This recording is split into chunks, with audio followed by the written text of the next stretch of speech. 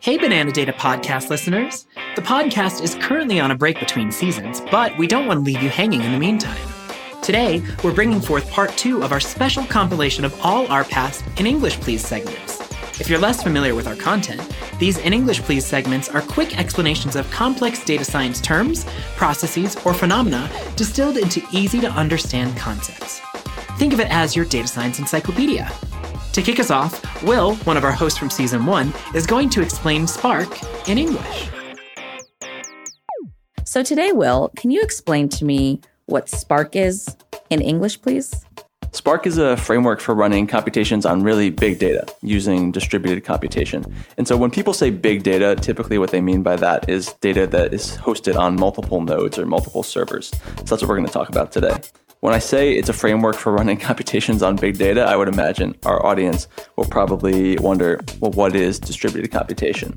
So distributed computation involves taking a single data set and distributing that or partitioning that over multiple servers, or again, sometimes referred to as nodes, and then running computations on that.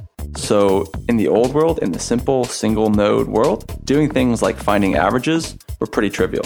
So if you wanted to find an average for a particular column, for a particular data set, you would simply sum all the values in that column and divide by the number of rows in that column. I think we're all familiar with that. In the Spark world, or in the distributed compute world, what you need to do here is run that same process, the adding up and the dividing, but you need to run it across multiple servers. And then in a new final step, you need to collate those results into one single answer, which is the average of the column of your data set. And this, I think, is why Spark's predecessor was sometimes referred to as MapReduce. Namely, you were mapping a job to multiple servers, and then you were reducing those disparate answers from the multiple servers into one single answer.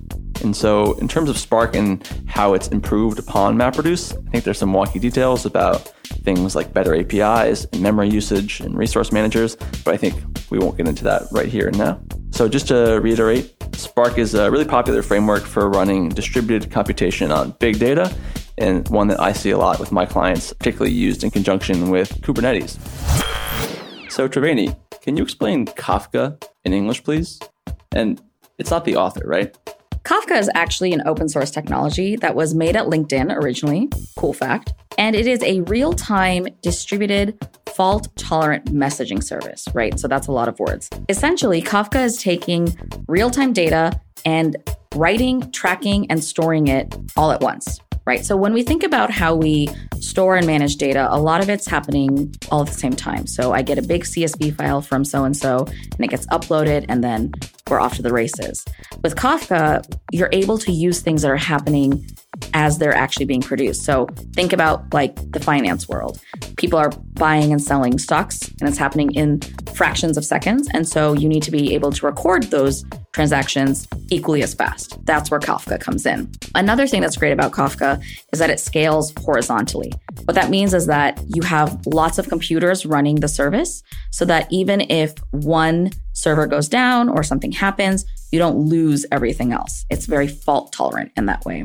And so it's an easy way to manage the flow of data in a world where data movement is really fast and sometimes getting even faster. So it's sort of the new version of ETL that's based on streaming. So Will, last week you mentioned reinforcement learning. So I'd love for you to explain reinforcement learning in English, please. Reinforcement learning can also be known as online learning, and it's sometimes considered the third learning technique in machine learning. So in addition to unsupervised and supervised learning techniques, which I'm sure many of our listeners are more familiar with. Whereas in supervised learning, we have an associated label of truth for each observation. We don't have such a label in both unsupervised and in reinforcement learning scenarios. So crucially, reinforcement learning, it works in a context where actions do ultimately receive some feedback. And this feedback is sometimes referred to as a reward function, whereby useful actions, they get high rewards, unproductive actions get low rewards. So consider an example. Maybe you're trying to train some little robot mouse to complete a maze. And so if we thought about this like a supervised learning problem, well, first, we need to make a data set where every observation was a path in the maze. And then every path in the maze was either labeled with a success, aka the mouse escaped the maze, or a failure, aka the mouse did not escape the maze. And so this would take a lot of hard work to make some sort of data set like this, given that there's an infinite number of ways that this mouse can move through the maze. So instead, in a reinforcement learning setup, we can just code the mouse to move per some adaptive instructions. That's, where the complication of reinforcement learning algorithms come in. But then after each run, this robo-mouse will, using reinforcement learning methods, incorporate the feedback, aka it escaped or not, into its future behavior. So in this way, it's adapting so as to take actions that associate with higher rewards and adapting so as to minimize actions that do not. So in this way, good behavior is reinforced, hence the name. So reinforcement learning methods are commonly used in places like robotics, where feedback, aka the robot fell or not, is easily gained, but also used in other worlds like product recommendations. And faithful listeners may recall that in the past, we referenced Stitch Fix in Multi-Armed Bandits, which is an example of a reinforcement learning algorithm. Will, can you explain to us what is an API? Yeah. API stands for Application Program Interface. And so this term is thrown about, I think, way too often. It kind of has now several convoluted meanings, but the one I want to focus on today is the concept of an API, for example, for machine learning model scoring. So what does this mean? Imagine you're Levi's and you're building a machine learning model to recommend various Levi's products to users when they come onto your site. Seems like a pretty kind of standard machine learning or AI use case. And so you do a bunch of work, you build some machine learning model. We're not going to talk about that right now. But what happens eventually is you have something, which is a mathematical model that predicts, given some inputs, this person's going to like this type of gene or not, right? That's kind of the big paradigm here. Data comes in, the model does some thinking, it produces some intelligent output, which is Triveni will like these genes, Will like these different genes. And so in this case, what the API is doing is it's running as a particular service that Levi's has, wherein when certain data goes to that API service, other data, namely the model response, is returned. So if I log into the website, Levi's presumably knows something about me because I have a Levi's user profile. They take my user profile data, they send my data to the API, the model that lives at the API. And in return, the API says, hey, given this data, looks like this is Will's profile. We think Will's going to like these blue jeans. And that's really as simply as it is. An API is a service that takes input data, processes it, and returns output data. Triveni, previously we talked about that Amazon Alexa microwave, right? So Alexa, obviously a lot of the magic of that technology is in speech recognition. But I think a lot of people don't necessarily understand how that all works. So I was wondering or hoping if you could explain speech recognition to me in English, please. Yeah, so speech recognition is actually one of the more complex machine learning use cases for a variety of reasons. But it essentially starts out by taking some kind of audio. So you say, hey, Alexa, and that audio gets converted into shorter chunks. And the actual wave, because audio is a wave, gets turned into a digital format, right? A series of numbers that can then be processed to form the underlying structure of the sound, which in turn can be understood as sounds and words, right? So are you with me so far? Yeah, so that's pretty complicated. You got to take sound, convert it to numbers, and then once you have those numbers, you got to convert numbers to words. Exactly. It is challenging. And so a lot of great research and work has already been done, obviously, because we have things like Google and Amazon Alexa. But essentially, taking those sounds and being able to pull out or extract patterns that approximate certain words then allows the next step of the speech recognition to come into play, right? So just getting the data or getting the audio into some sort of numeric and word data is the first step. Once you've done that, you can either do it really simply and have like a lookup. So, hey, Alexa, when you hear that, some backend code says, ping, you've called Alexa. Or it could be something far more complicated, like play my favorite music. Well, so now Alexa needs to understand, what does play my favorite music mean, right?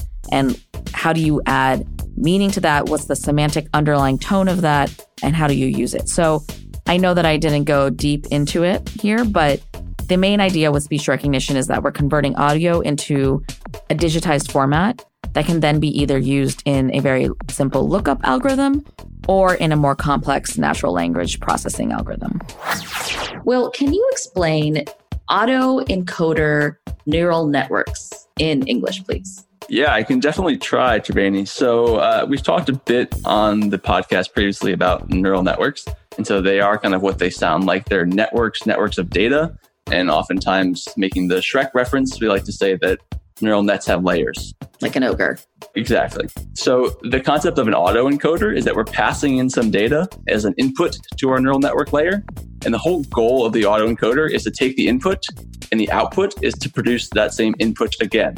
So if I pass in a picture of my face as input to the model, I want the model to produce as output a picture of my face. Okay. The key innovation in autoencoders is that the dimensionality of the input is probably pretty high, right? You think about an image, it's going to be all the pixels in the image of my face. All those pixels are going to be passed as an input to the autoencoder model.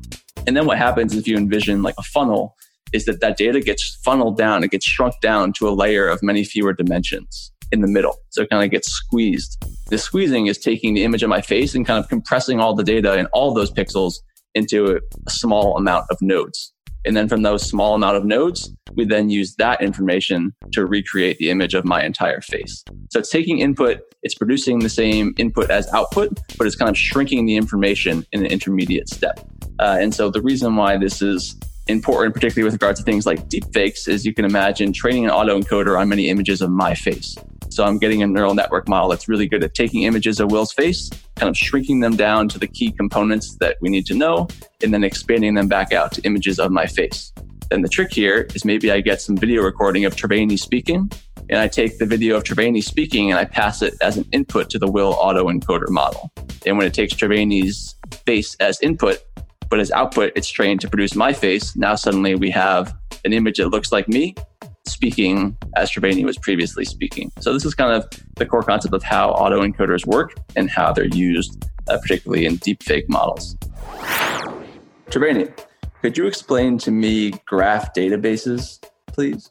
Yeah. So when we think about a traditional database and the kind of databases that we're used to working with, what we're looking at are flat databases, right? Bunch of tables, basically rectangles of data, all stored somewhere in the cloud. And each rectangle has like a lookup key to the other one. So this table says, hey, this is the list of all the people. And over here is the list of all of their pet names, right? And so we have to do a lookup between the two tables to make sense of it.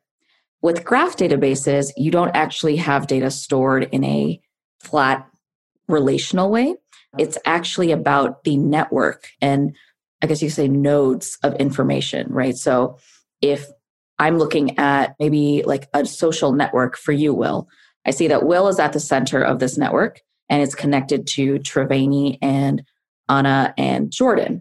And then each of those people have their own sort of set of people that they're connected to, which could be connected back to you or not. And so this is actually used in, graph databases are used in a lot of different use cases, but one of the big ones is actually fraud detection, right? So when you're looking at people attacking your internet backend, right? Or attacking one of your systems, they're often working in groups, right? So a ping from this bad IP is actually related in a relationship kind of way to another IP or to this user in this specific context. So the graph database is better at organizing and retrieving that complex relationship and network data than a traditional table structure. Now it's time for my favorite part of the show, where we explain complex data science topics in plain English. So Triveni, could you please explain YOLO to me? Okay. Contrary to popular belief, YOLO does not stand for You Only Live Once, the Drake song. In fact, it is You Only Look Once. It is a deep learning algorithm that can train and execute models for image recognition about 4 times faster than other traditional models.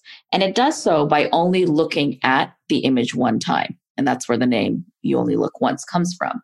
Essentially, the model is able to see the entire picture and separate objects in the picture into various bounding boxes.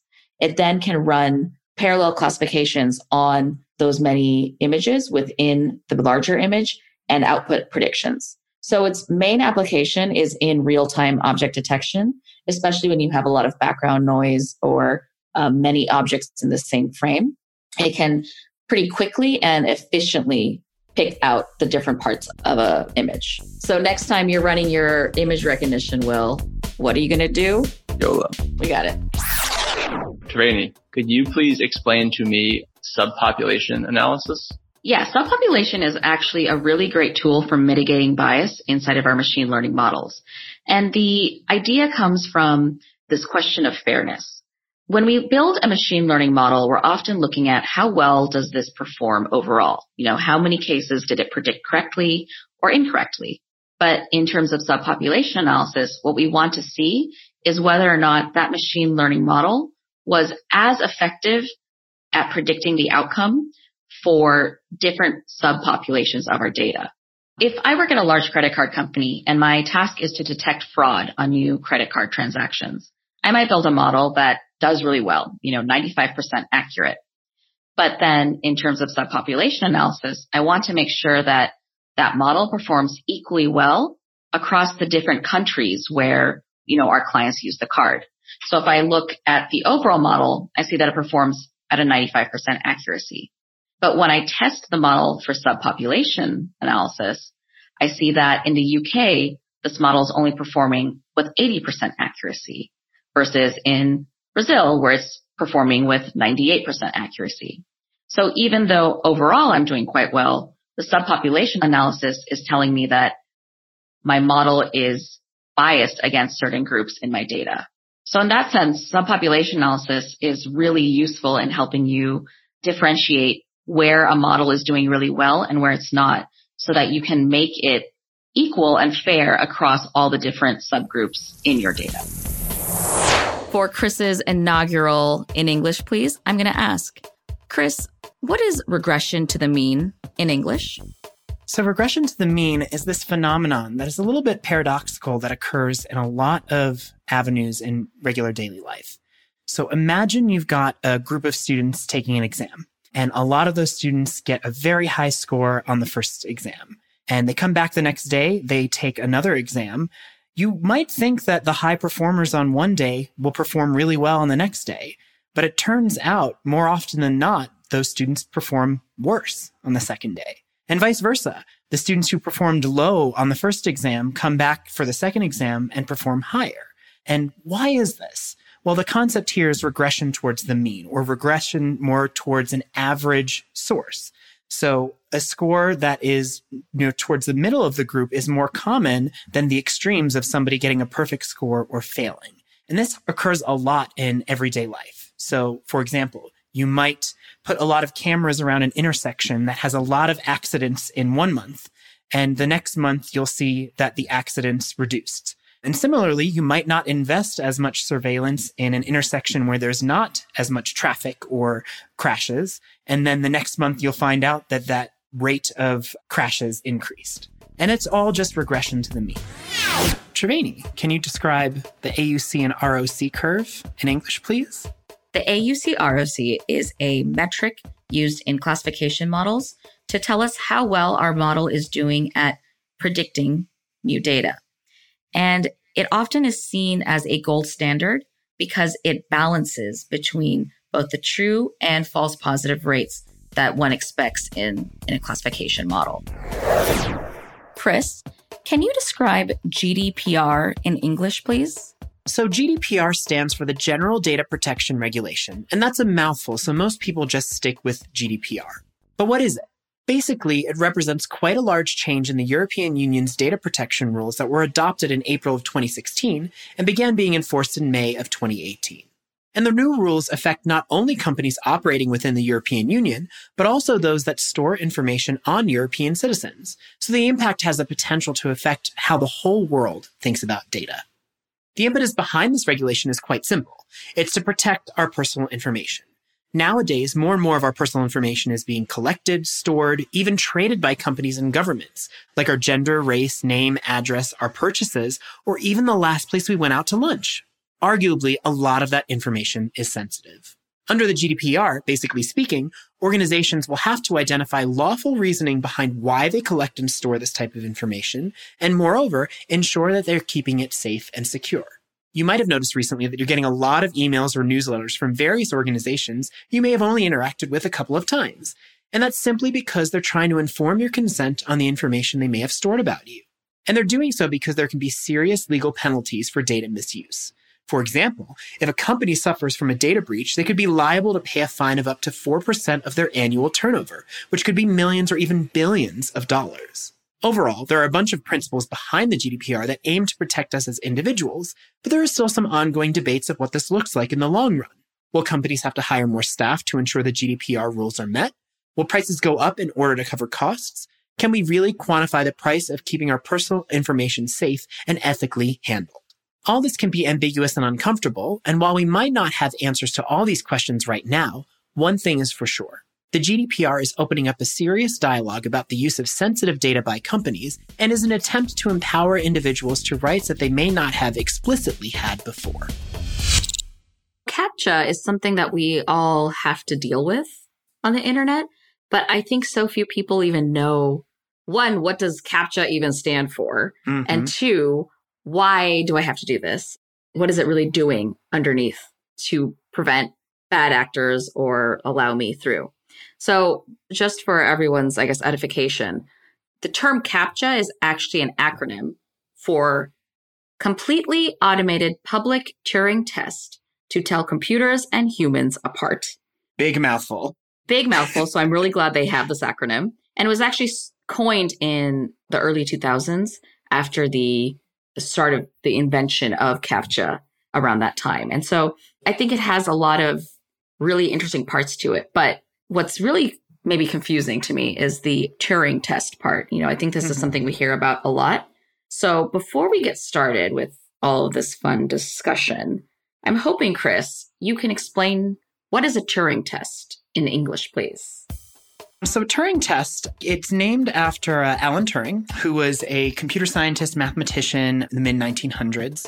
And he had this question, and it was essentially boiling down to, can a computer talk like a human being? And, he did a lot of research in this realm, and he came up with this game. And this game was that there would be a human judge, and they would have a text conversation with unseen people, some of which may be computers. And the human judge would evaluate the responses to these questions. And this was the test of whether or not there was a certain level of intelligence.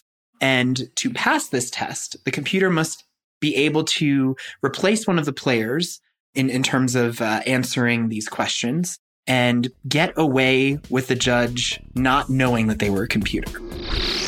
So, Chris, can you describe for me correlation versus causation in plain English?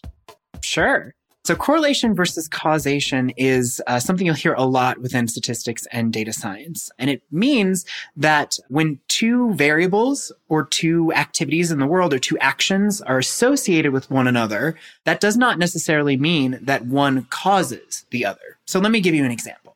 Say that you heard somebody claim that if you fall asleep with your shoes on, you're more likely to wake up in the morning and have a headache.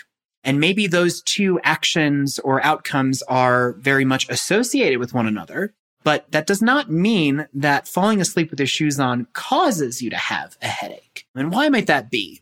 Well, one reason could be that there is what is called a lurking variable, something else that's going on that's related with those two activities. And maybe this person who fell asleep with their shoes on had a very late night of partying and drinking a lot. And maybe that's really what's causing them to have a headache in the morning and also causing them to kind of forget to take off their shoes before going to bed. So in this case, the correlation did not imply the causation. So I think it's pretty clear that The Social Dilemma makes a point that we are the product on social media. But I think it would be interesting, Triveni, if you helped explain to me a little bit more in detail the commodification of human beings and their data in the social media space.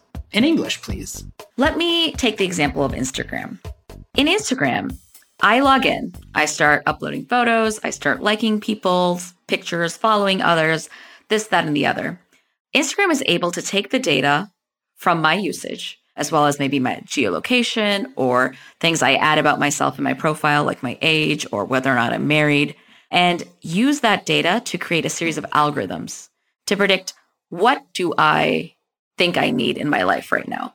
So for example, I adopted a dog about 6 months ago. Right around that time when I was looking at a lot of puppy photos on Instagram and looking up lots of shelters and all of that, I actually started getting ads for different products that you can buy for your dog. I want to say like within a week of bringing home my dog, I started getting a ton of ads about like this puppy feature or this puppy toy or this or that. And in fact, that became a commodity. My data usage became a commodity that Instagram was able to sell to advertisers and business owners to say, look, here's a prime person to sell your product to. Give us money. We'll give them an ad about your product. They'll click on your product and you'll make a profit. And so it's one of those very like simple feedback loops where as I provide more information about myself and more usage patterns to the social media network, it's able to then in turn make that a commodity it can sell out to other businesses. And now it's time for that part of the podcast where we explain complex data science concepts in plain English. So, Chris, can you explain latency to me in English, please? Sure. So latency is really just a fancy word for a delay. And when we talk about latency in the data world, it's the delay between the transfer of that data from one place to another. And you can think about latency manifesting in a physical realm, whether it's data on my computer traversing a network and landing in somebody else's computer, or even you can think about latency between physical realms. How long does it take for my information to reach somebody else who's a mile away if I am shouting at them? That delay, we usually want to actually be as small as possible so that we can get things done a lot faster. Thanks for explaining that in English. That's all we've got today in the world of banana data. We'll be back soon with a new host to kick off Season 5. Until then, subscribe to the Banana Data newsletter and podcast. See you next time.